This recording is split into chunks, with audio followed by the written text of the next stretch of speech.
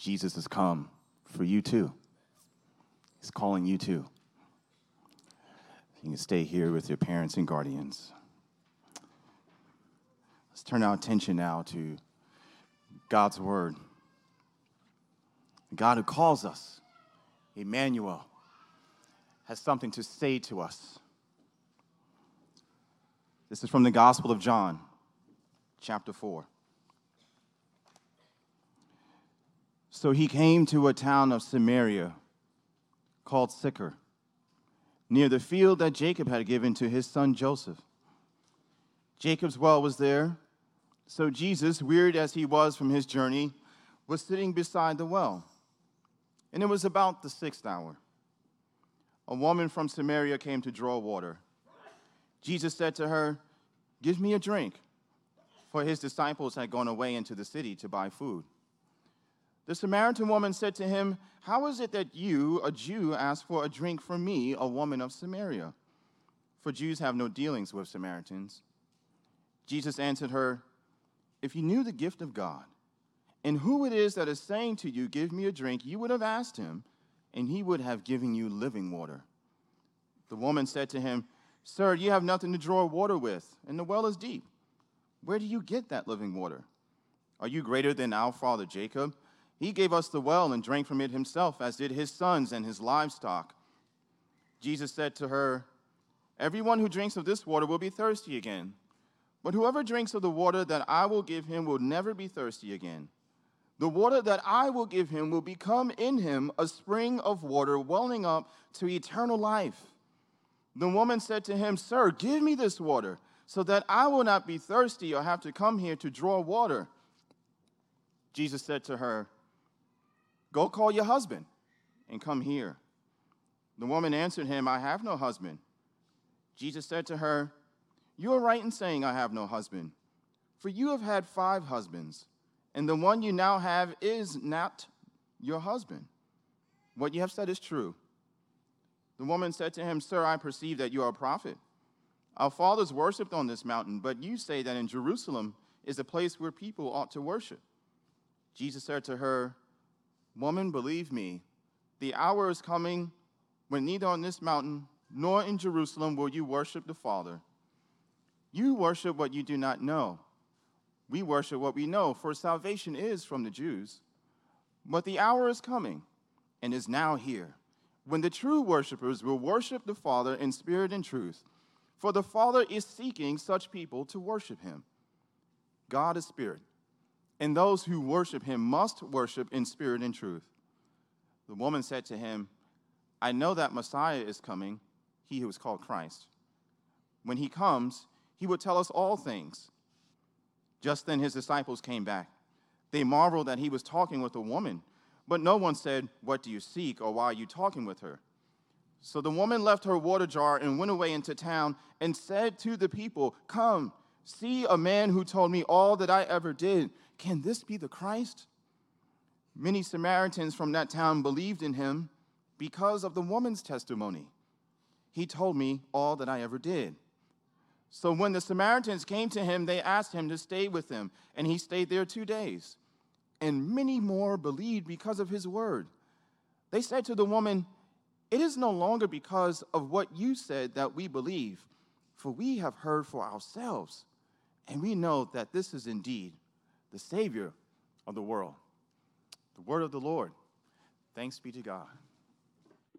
Good morning. I'm Howard Brown, the pastor here at Christ Central Church, and I didn't do a good job of communicating this, but today is the 500th, the Sunday of the 500th anniversary, of the Protestant Reformation. And so being a Protestant Reformed church, historically Protestant Reformed church, this is a day we celebrate that. And this Sunday I'm preaching, later this afternoon, I'm preaching down in Charleston, my hometown, at a PCA church down there to celebrate their 500th Reformation Day anniversary. Gosh, so much words. I can't get it together. I should have written it. It's too late to ask y'all to jump in the car and go down there, but if you would want to jump in the car and go to Charleston today for a 6 o'clock worship service, in the beautiful city of Charleston, in the cultural mecca of the South, Charleston, where I'm from. Please, you're welcome. If you want more information, let me know.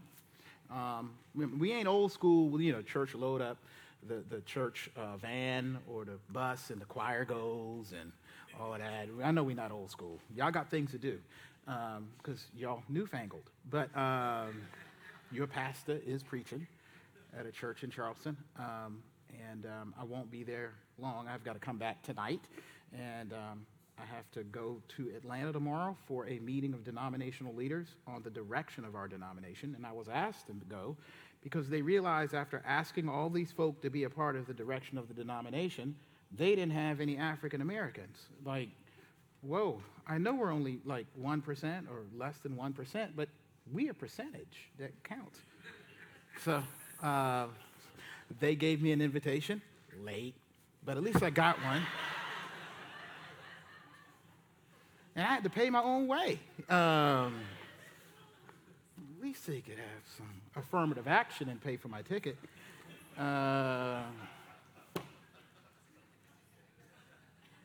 That's not part of the sermon, so do not count this time against me. It's a lot of scripture. We kind of have a long one today, but hang in there. What's that show on Netflix? The Unbreakable Kelly Schmidt. Do y'all ever see that? Kimmy.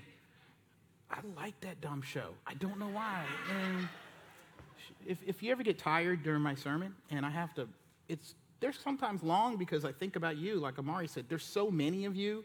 I feel like I'm doing wrong, leaving some of you out in the application and the explanation. I'm trying to get all y'all. And it's a lot to get all of y'all into a sermon. I don't want nobody leaving, man, he don't care about us. Jesus don't care. No, he does. Okay, so if you get left out, we just don't have an hour and a half to do you and everybody else. Be happy for somebody else for once. But where was I going with the Kimmy Schmidt thing? Is on Kimmy Schmidt, she said, if you can do anything for 10 seconds, you can do it forever. Just count 10, 9, 8, 7, 6, 5, 4, 3, 2, 1. You can do it. Then start again. 10. And then before long, you put all those 10 seconds together, and you've been sitting for 50 minutes listening to a sermon. Imagine that. Try that. You can do anything for 10 seconds. You can. Just keep going. All right. I don't know whether that show is godly, biblical, right. So I mentioned it, so please don't hold it against me. It's family time. The pastor mentioned the show. Let's get popcorn. And then you watch it, you're like, what has the pastor gotten us into? I'm sorry, y'all. All right. It was late. Just wanted something not. Anyway, so we continue in our sermon series, God's Reasons Why. And, oh yeah, one more thing. See y'all at Newbie Mingle right after. If you're new here, please come to Newbie Mingle. Like Amari said, if you want to be in the in crowd, everybody who's anybody comes to the Newbie Mingle. Okay. I'm sure that helps. If you're with the cool kids. We continue in our sermon series, God's Reasons Why. And this week we see Jesus speaking to a person at the well, but not just any person, right?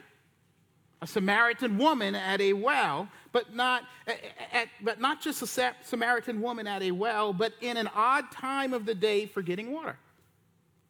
And understand, when Jesus crossed over this gender, ethnic, denominational, and social line of his day by talking to this Samaritan woman, he made a new declaration about why God sent him and why he came. He came for people like you and me, who, because of their brokenness and the world's oppression, are tempted to hide the truth about themselves and believe lies about the Lord. Right? Two things here. Hide the truth about themselves and believe lies about our Lord. So the Bible tells us that Jesus is headed to Jerusalem, but that he gets thirsty and stops at a well-known religiously historic watering hole called Jacob's Fountain.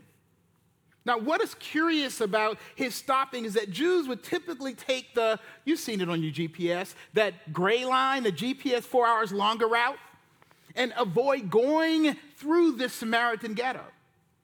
But if they had to make up the time, they might pass through, but never, ever would they stop for a rest stop at one of the local gas stations, right? But Jesus, a good Jew, seemed ill-prepared for the acceptable Jewish journey, and he ran out of gas. Literally tired and thirsty, the Bible says. It makes sense considering it was one of the hottest parts of the day, and this was a desert kind of world. But what doesn't make sense and what is unexpected is that the Samaritan woman shows up by herself at that time of day too. Jesus broke down there. But she purposely came during that time, and that tells us a lot about her before she even opens her mouth. Coming out of the middle of the day when no one else would be out there at the well in the heat, or like folks who go shopping at 2:30 in the morning at the 24-hour Harris Teeter or Walmart. I've been there, right? They can be kind of weird. Outside of those who work the second and third shifts getting groceries, I'm not coming down on y'all. But maybe I used to think they got something to hide. No one ever says hello at 2:30 in the morning at Harris Teeter. I've tried it. Try it. Most folks do a mumble, but don't look up. Maybe they're doing it because they're afraid at why you are at Harris Teeter at 2:30 in the morning, all chipper enough to say hello. Maybe you have the problem and are weird hiding out, right? But it's clear. This woman hiding something and hiding from someone and doesn't want to bump into anyone. She doesn't want to be found out or known. And we learn why, don't we? Jesus tells her why. When he tells her to go call her husband after the whole water exchange, and we'll get back to that, we found out she has had 5 husbands, and the one she is with is not her husband. Now, Samaritans, like the Jews, we don't hear a lot about the Samaritan story, were extremely moral and religious people. It appears that the writer wants us to know what Jesus has perceived, that she is ashamed by her many marriages and her current situations in that society, and especially before a Jew whom the Samaritans would try to outdo morally and spiritually. But the point is, this woman, like many of us, believes and has been led or has fallen into a routine of life hiding the truth about herself. Hiding and covering up her story and struggles and her brokenness and her shame. She is living pretending and trying to keep a performance of who she wants to be or thinks she should be or who she thinks everybody else wants her to be or would accept her for being. But not being honest about who she really is. She is out there in the middle of the day to avoid the mirrors, right? The mirrors people in the community would probably hold up to expose her. They probably knew she was a woman of many husbands, and she doesn't feel like being exposed to the talk about what's wrong with you, and why can't you keep a man, and you're probably going to try and get my man. Watch her closely, y'all. And her life of many marriages tells us that she has become a master of disguises, put-ons. She had to be. Think about it, and just on the surface. And I'm not going to get too deep into it, and I don't want y'all mad at me, but 1 or 2 things has happened for her to be married that many times in this world.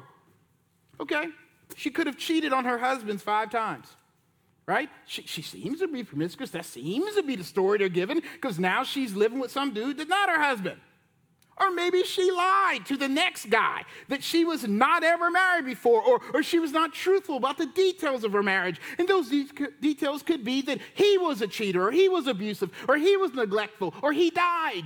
But she had to have had told him or acted out in a way that a man thought he was free or could get over easy on this type of woman to marry her. And it turned out it wasn't true. Or she pretended to be someone she was not in some way to please or keep a husband, and it failed.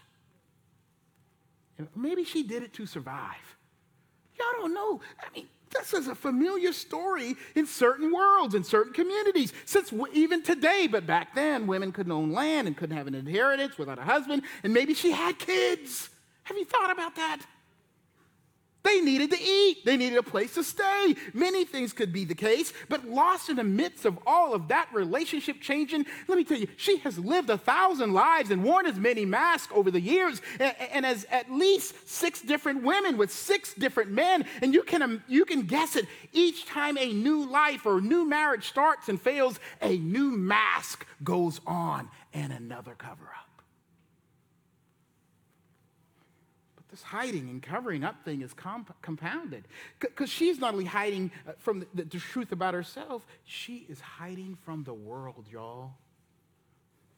Understand how extremely awkward this meeting with Jesus is. As people are reading this story back then, they're like, oh, this is painful. This is like diversity day on The Office, right? For those of you who watch The Office, and Michael's going to get up and explain diversity. Right? You're like, no, anybody except him. He's an idiot. No. But this is awkward. She is a woman. Some strict religious folks back then, guess what? Wouldn't even talk to their own wives in public. A Samaritan woman talking to Jesus, a Jew man who was talking back to her, because Jews called and treated Samaritans like, and even referred to them as dogs. They were half-breeds, y'all. To the Jews, mixed, impure-blooded, not real Jews, which in some ways were worse than being a non-Jew, Gentile, because you were like a fake Jew. The ones you want to separate ourselves from, like the children or mother of a husband's mistress living in your house. They were the stepchild, just not redheaded, but worse, right? Look at what she says here in verse 9 through 11. She says to Jesus, if I can find the verse, the Samaritan woman said to him, how is it that you, a Jew, ask for a drink of water from me, a woman of Samaria? For Jews have no dealings with Samaritans. That's in parentheses.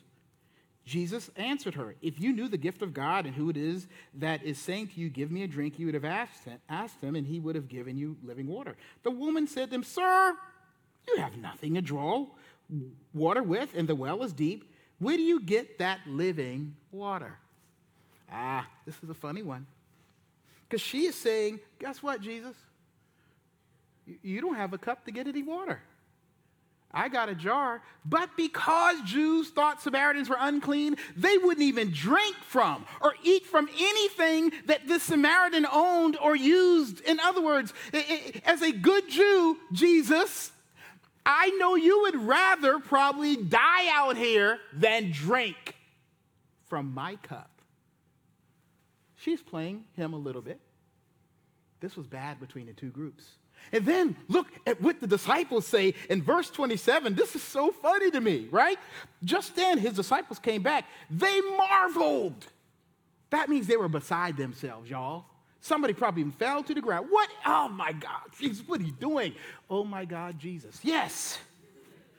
They marveled that he was talking with a woman, but no one said, what do you seek, or why are you talking to her? They are not concerned that my man Jesus might be dying of thirst, but that he's talking to a woman. A woman. Jesus, this could be the end of your ministry. This could be the end of our team, man. Just get you out of here. You're talking to a woman and a Samaritan woman. Double bad, Jesus. Here is a woman that is not only driven to hide the truth about herself, but because of what we see in these interactions, that they won't even drink water after a Samaritan. She's hiding from the world around her. That her world does not think she is worth as much as she really is.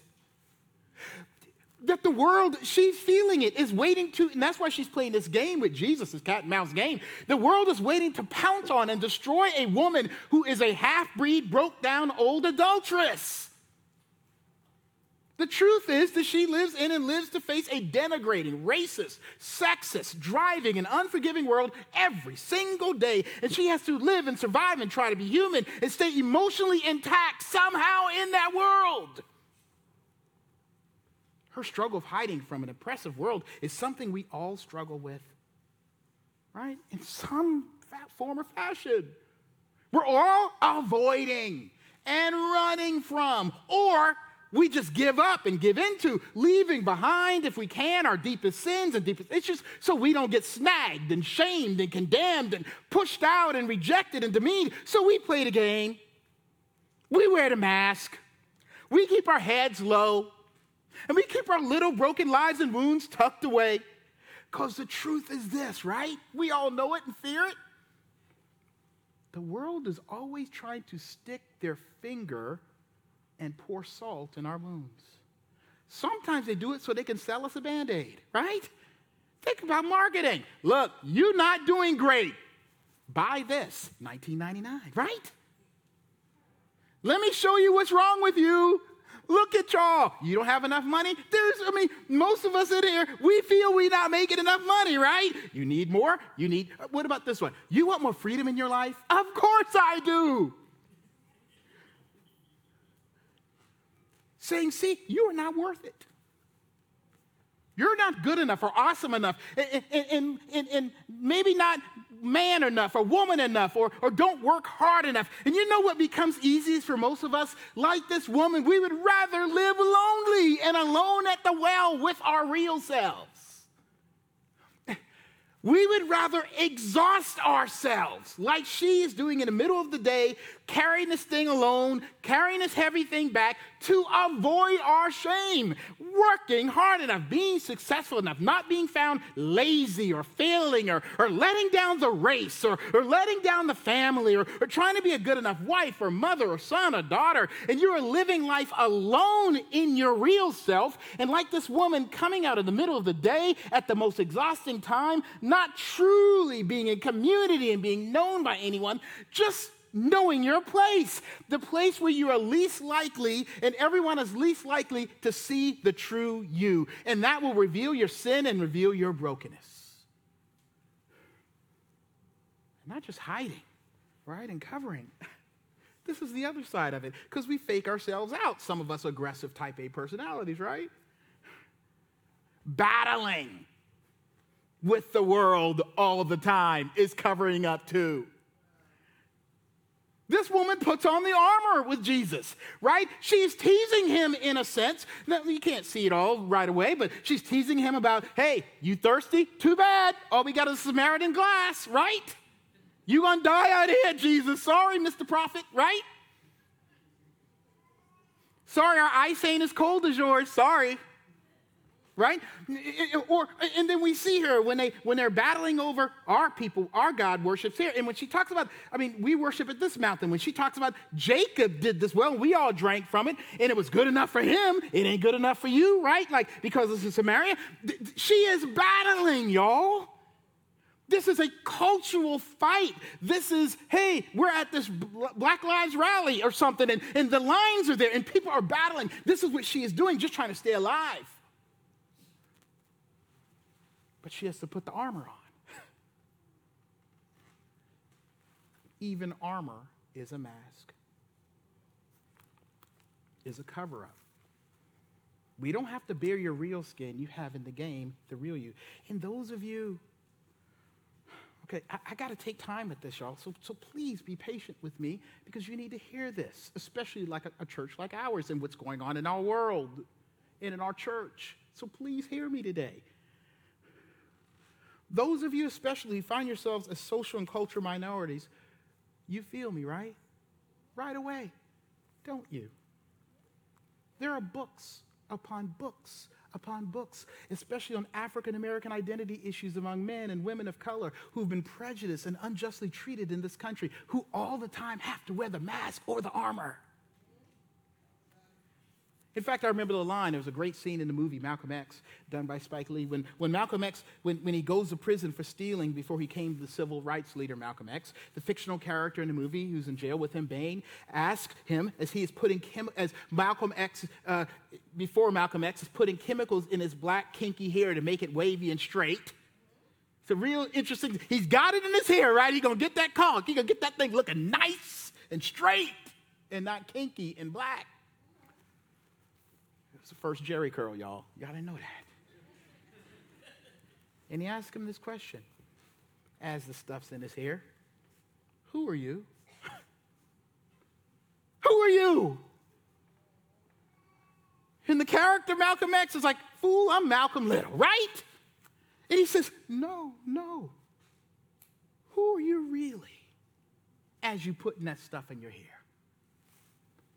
And he gets this look on his face like, in all of his hiding and putting on and shucking and jiving and facing racism and avoiding injustice and dealing with his own pain and heartache and sin, he has this look that says, heck if I know. And does it really matter?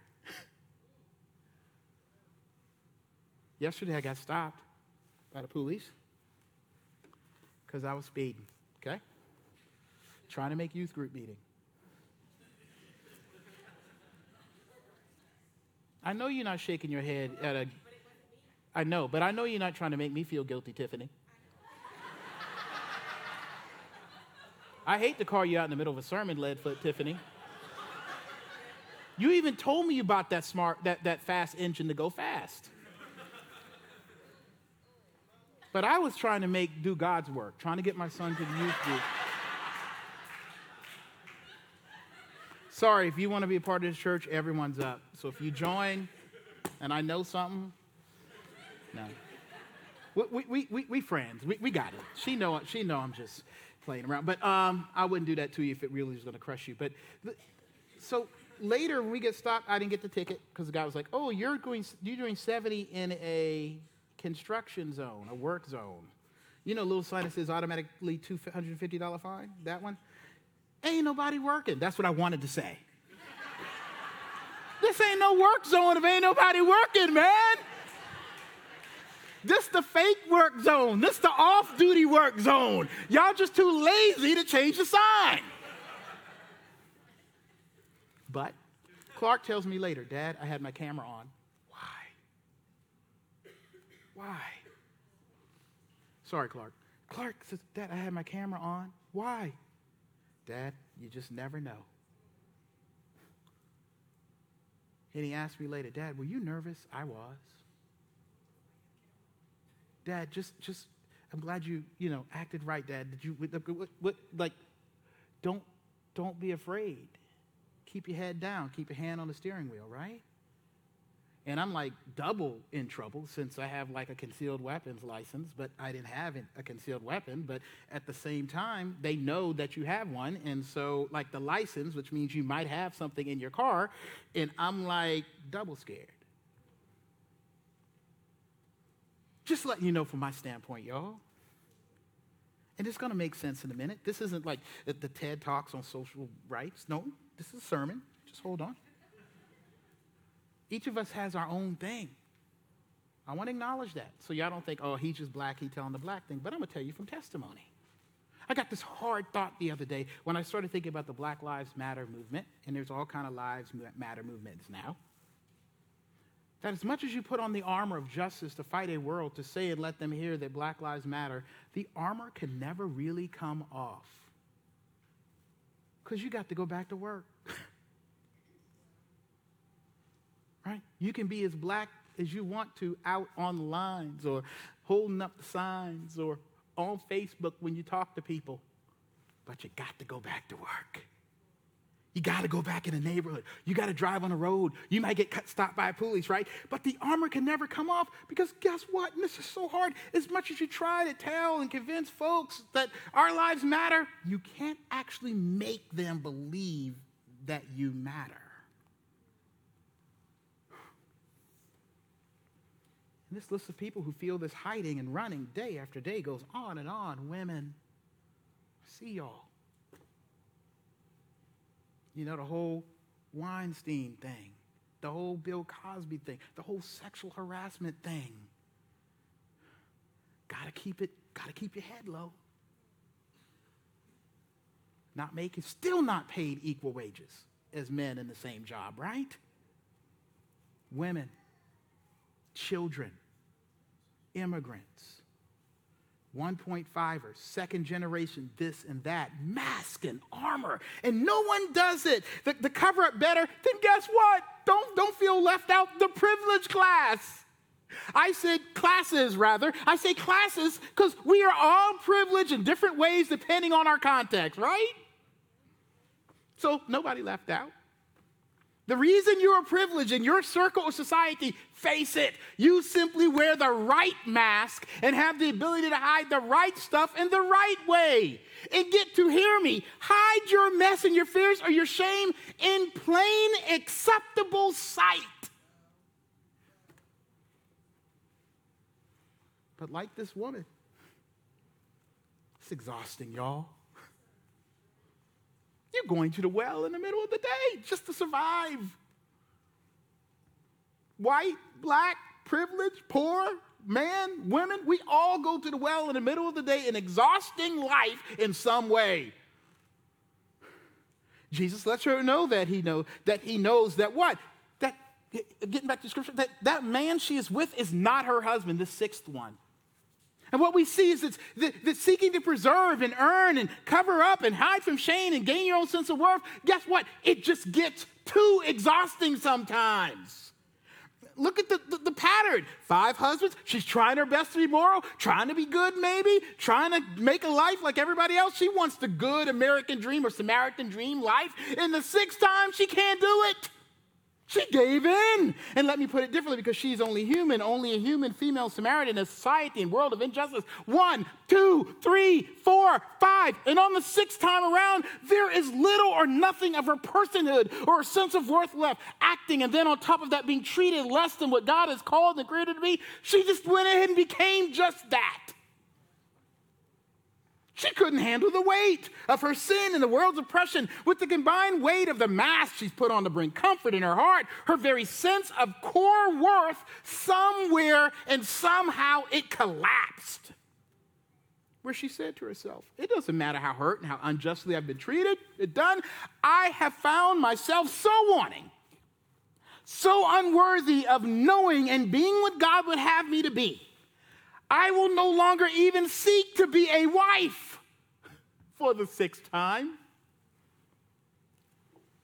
The dignity of even being a wife is not for a scoundrel like me. I will just settle for the mask of being someone's plaything with no justice and no rights. Just an insecure relationship, sleeping together, shacking up. Before we get all sad for this woman, shouldn't we weep for ourselves and each other for the ways our lives have collapsed as well? I got to warn you. No one of us knows that when that 6th time is coming, when we will collapse and become and act worthless. When and where we have given up being known and knowing who we really are and connecting with our own sense, with our core sense of worth. Is it worth it? It doesn't matter. You don't matter. We collapse to being what we have worn out to cope with in our brokenness, right? Some of you have become workaholics and alcoholics and sexaholics and workout and healthaholics, ethnically conscious aholics, social media aholics, justice fighting, can't take off their armor aholics, and on and on. And many of our lives have entered moral, emotionally, and spiritual collapse and decay. If we just went in, I'll just be a sinner. I'll just live evil. I don't care. We got to ask ourselves, how did we get this low? To be working like this, like a machine, right? I'm just a machine in the wheel of what I do. I'm just living like Iron Man with the suit on, saving the world, but who cares about what's really in? Or sleeping around like I am, or acting like this. Because after hiding and covering my sin and hiding and covering and performing for and from the world's mess, one day I woke up. And the me who was God's best, I discovered was gone. And here I am, living out the worthlessness, the one who doesn't know who they are before God life. And I didn't mention on this list, because I'm about to get to it. That's our second point here. Many of us have become religious aholics, like this woman. Not only hiding the truth from the truth, but she believes lies about God. Look with me at verse 9 once again. So she tells him, you don't have nothing to drink with. And he tells her in verse 10, if you knew the gift of God and who it is that is saying to you, give me a drink, you would have asked him and he would have given you living water. The woman said to him, sir, you have nothing to draw water with, and the well is deep. So you can't put your hand in it, right? Where do you get that living water? Are you greater than our father Jacob? Remember, she's playing this game, our father Jacob, right?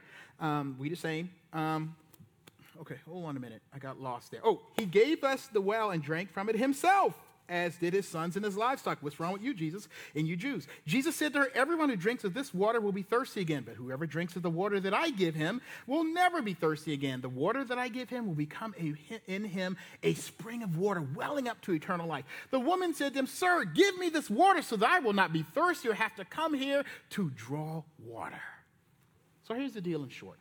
Samaritans and Jews, again, share the same origin, but have a fork in the family tree when a group of Jews, when Samaria took over, broke the Jewish law and intermarried with foreigners. But they held on to their religion, sort of. They kind of did things differently. They're sort of like a church plant, right? It's a split.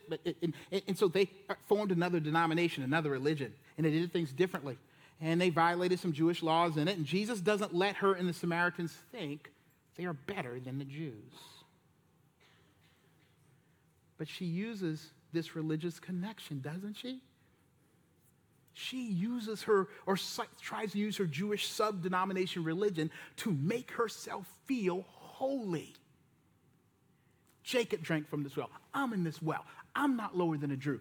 I'm good because I'm connected to God. I'm doing something, y'all, right? She tries to be spiritually and religiously worthy to cover her sin.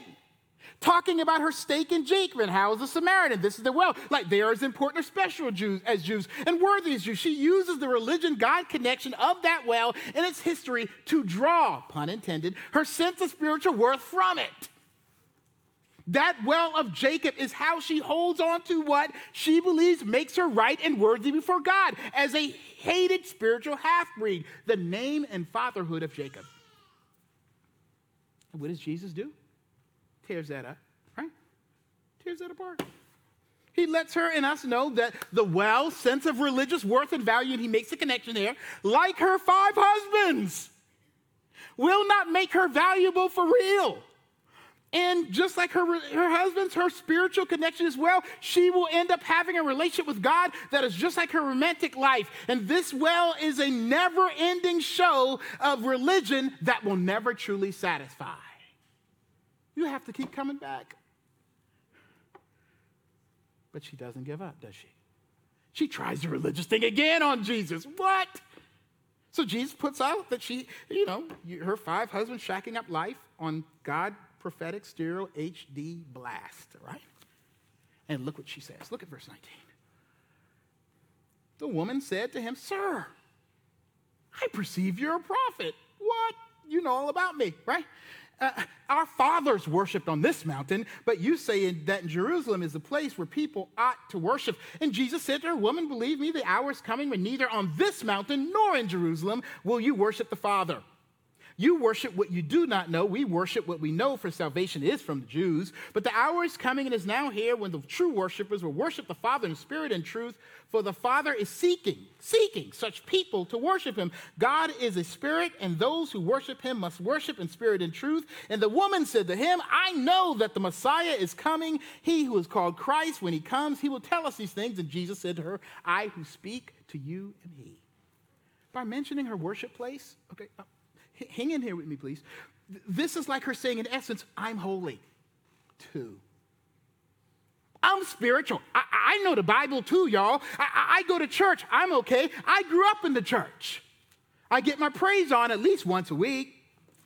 I have one of those fish things on my car. I put #blessed on my Facebook profile. I do mercy and justice stuff during the week, tutoring programs and all that stuff. I sing in the choir. God and you should see me as worthy because I do religion. I do church. I do spirituality, as some millennials call it. Please accept me. And Jesus, like what you Samaritans do to make yourself right before God, it's a nice try. Not that the Jews got it together, but if their religion doesn't necessarily make them spiritually right and truthful before God, no way you can think your raggedy religion makes you better. Now here it is. Just because it's grassroots and all authentic to the culture, right? Oh, it's connected to history. Ready? Protestant Reformed history. right? And makes you feel good and happy about yourself because you have a history of theological correctness, right? Does not make it redeeming and righteous before God making religion. Like her, most of us battle or live with the exhausting and false belief that God only values the worthy. And that can be subconscious, right? We have to prove that we are worthy enough for his attention and value and faithfulness, that our religion is making sense only as we work hard to make sense. And sometimes just the way you respond to life, it's like an involuntary muscle for religion. And somehow we face the hurt and hell and lies that he, the Lord God, only values those who've got it right, who have it together, who can get their praise on and have the perfect church.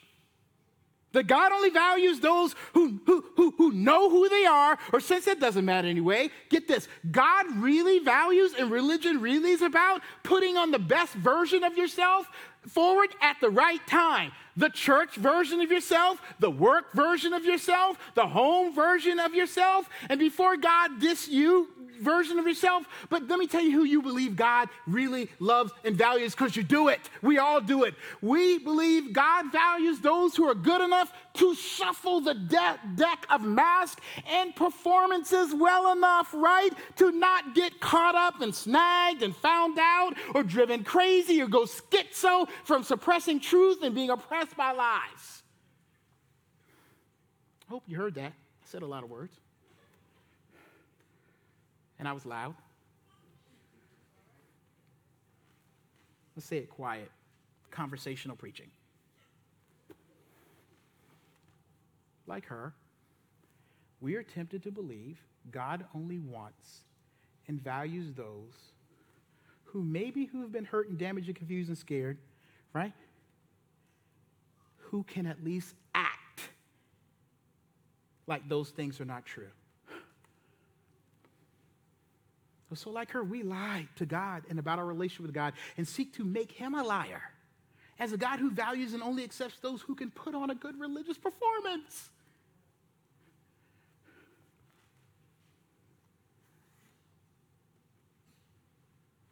This is why I believe, we talked about this yet, I don't know with who, why being a believer and part of a real church, I'm not talking about the church you show up to like a movie, and it's a performance, you just show up, you don't have to join and do nothing. I'm not talking about those churches. I question whether that's fully church. I think you might be getting a church message, but I don't know whether you're part of a church if you just ushered in like a performance and it's happening for you instead of happening through you or to you, okay? Let me just clear that up. I think we run there into that kind of church living when we get exhausted. You get tired of being a believer. Jesus said, just said, a living well, right? But we are tired out. You know what we do? We church hop. We go from place to place to place, to religious experience to experience, because we're tired of what? Not God, not the gospel, not commitment to our community. We're tired because we're performing, y'all. Because like she believes and has been believing along the line, God only looks at and loves those who are beautiful enough to look at. When Jesus tells her this in verse 14, let's look at it together. Jesus said to her, everyone who drinks of this water will be thirsty again, but whoever drinks of the water that I will give him will never be thirsty. The water that I give him will become in him a spring of water welling up to eternal life. Now he's contrasting, y'all, the cycle of cover-up and faking and false religion and lies about herself and God to convince her of something that isn't true. Right? The religious and personal cover-up and mask wearing is like that well, right? It will run out and you always have to come back to it empty and alone and unknown and unvalued over and over again, like her marriages, like her relationships, like her religious ways that just can't be enough until the Messiah comes. And she only has, and all she has is a dirty vessel like that jar to get her fulfillment. When Jesus says he gives a spring of eternal water, he is saying, I will be refreshment and cleansing. And get this, makeup and mask removing power power and pretending, removing the pretending in your life that comes inside of you, that God, through me, Jesus, will actually come to live in your heart. No longer in one of these religious places and temples, but in you. Now understand what this means. God is promising to knowingly, hear me now, and intentionally come to live inside of someone who is too shamed and too broken to own up to their own sin. What? God likes the ghetto soul? Yes. He don't want the gentrified soul. He don't want the redone whole house soul. He ain't into the HD TV soul. He's saying he is promising to make his home inside of people who have collapsed, who don't have great foundations under the weight of the world's oppression and their sin. God is promising to take up residence in a condemned space by coming into her life, a person who is underappreciated and depreciated by themselves and others, who have fallen and have collapsed in the years of, guess what, bad makeovers and spiritual makeups and so many churches and religions and experiences and rededications and church hopping and failed do-over and really bad plastic surgery of their images, who are exhausting and sagging and brittle and broken from running away from and bearing the weight of all their sin. The not so beautiful is where Jesus wants to come and live and put his very best in. And look at what happens in verse 28 and 30. So the woman left her water jar and went away into town and said to the people, "Come see a man who told me all that I ever did. Can this be the Christ?" I don't know, y'all, how all this connects. I tried, but it took me a few pages. I couldn't do it. Maybe before I write a book or something. But there is something miraculous about the Lord, or someone sent by the Lord's ministry, knowing you and seeing you with a value that changes everything. Something about the Lord knowing you and seeing you. The Bible says he seeks out worshipers, right? He ain't looking for the ones who are ready to roll. That something about him seeing you that breaks the cycles and chains of shame, that makes it okay to take the mask off and stop performing. Because God sees me and he knows me. And guess what? He still gives me the gift of his love and grace. I can live and worship with new spirit and, like Jesus says, in truth, because he knows all the bad and not so good and not good enough. And he is so good. He declares me good enough for his greatest for me. The Bible shows us what true repentance, belief, and freedom looks like. Do you see it? She, the one who hid in her brokenness and shame, faces her world. She goes back to the community she's running from, the ones who would condemn her. She can't be condemned now. She uncovers and unmasks herself before the world. It is not fearful of this righteous Jew. How could she take off her mask and her shame and begin to value herself and others? When she spoke with Jesus and God telling her that he knew who she was, she experienced something that she had never seen in herself or anyone else. No, not unlike what she thought the Messiah would come to do. Right? She thought he would come to show us a new dance. That's what y'all think church is. Pastor, show me the new dance to make God love me. Pastor, what's the new mask I can put on, to be acceptable? I want to be on the in crowd, right? I want to check the box, right? This Sunday I got to go to church, right? She thought that the Messiah was just going to give a new, exhausting way to be worthy enough. That he came to show us God, right?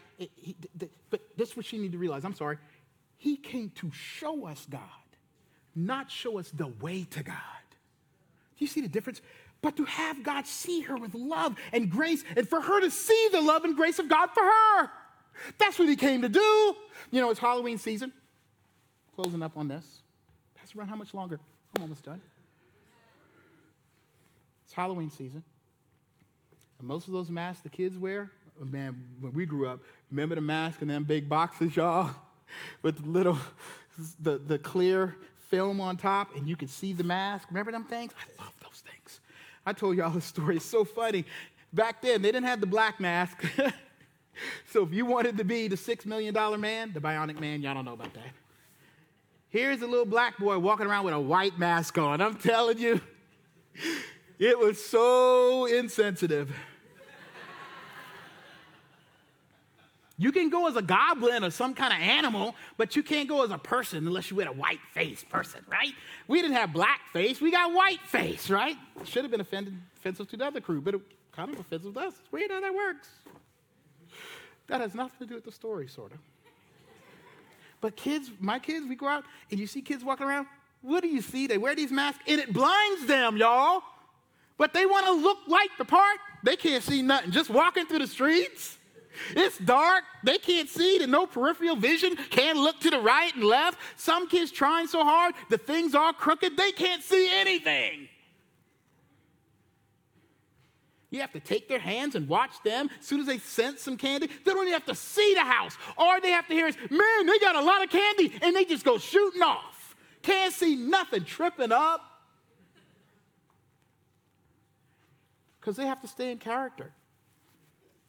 They have to stay as the accepted trick-or-treater to get the payoff. They got to get the candy.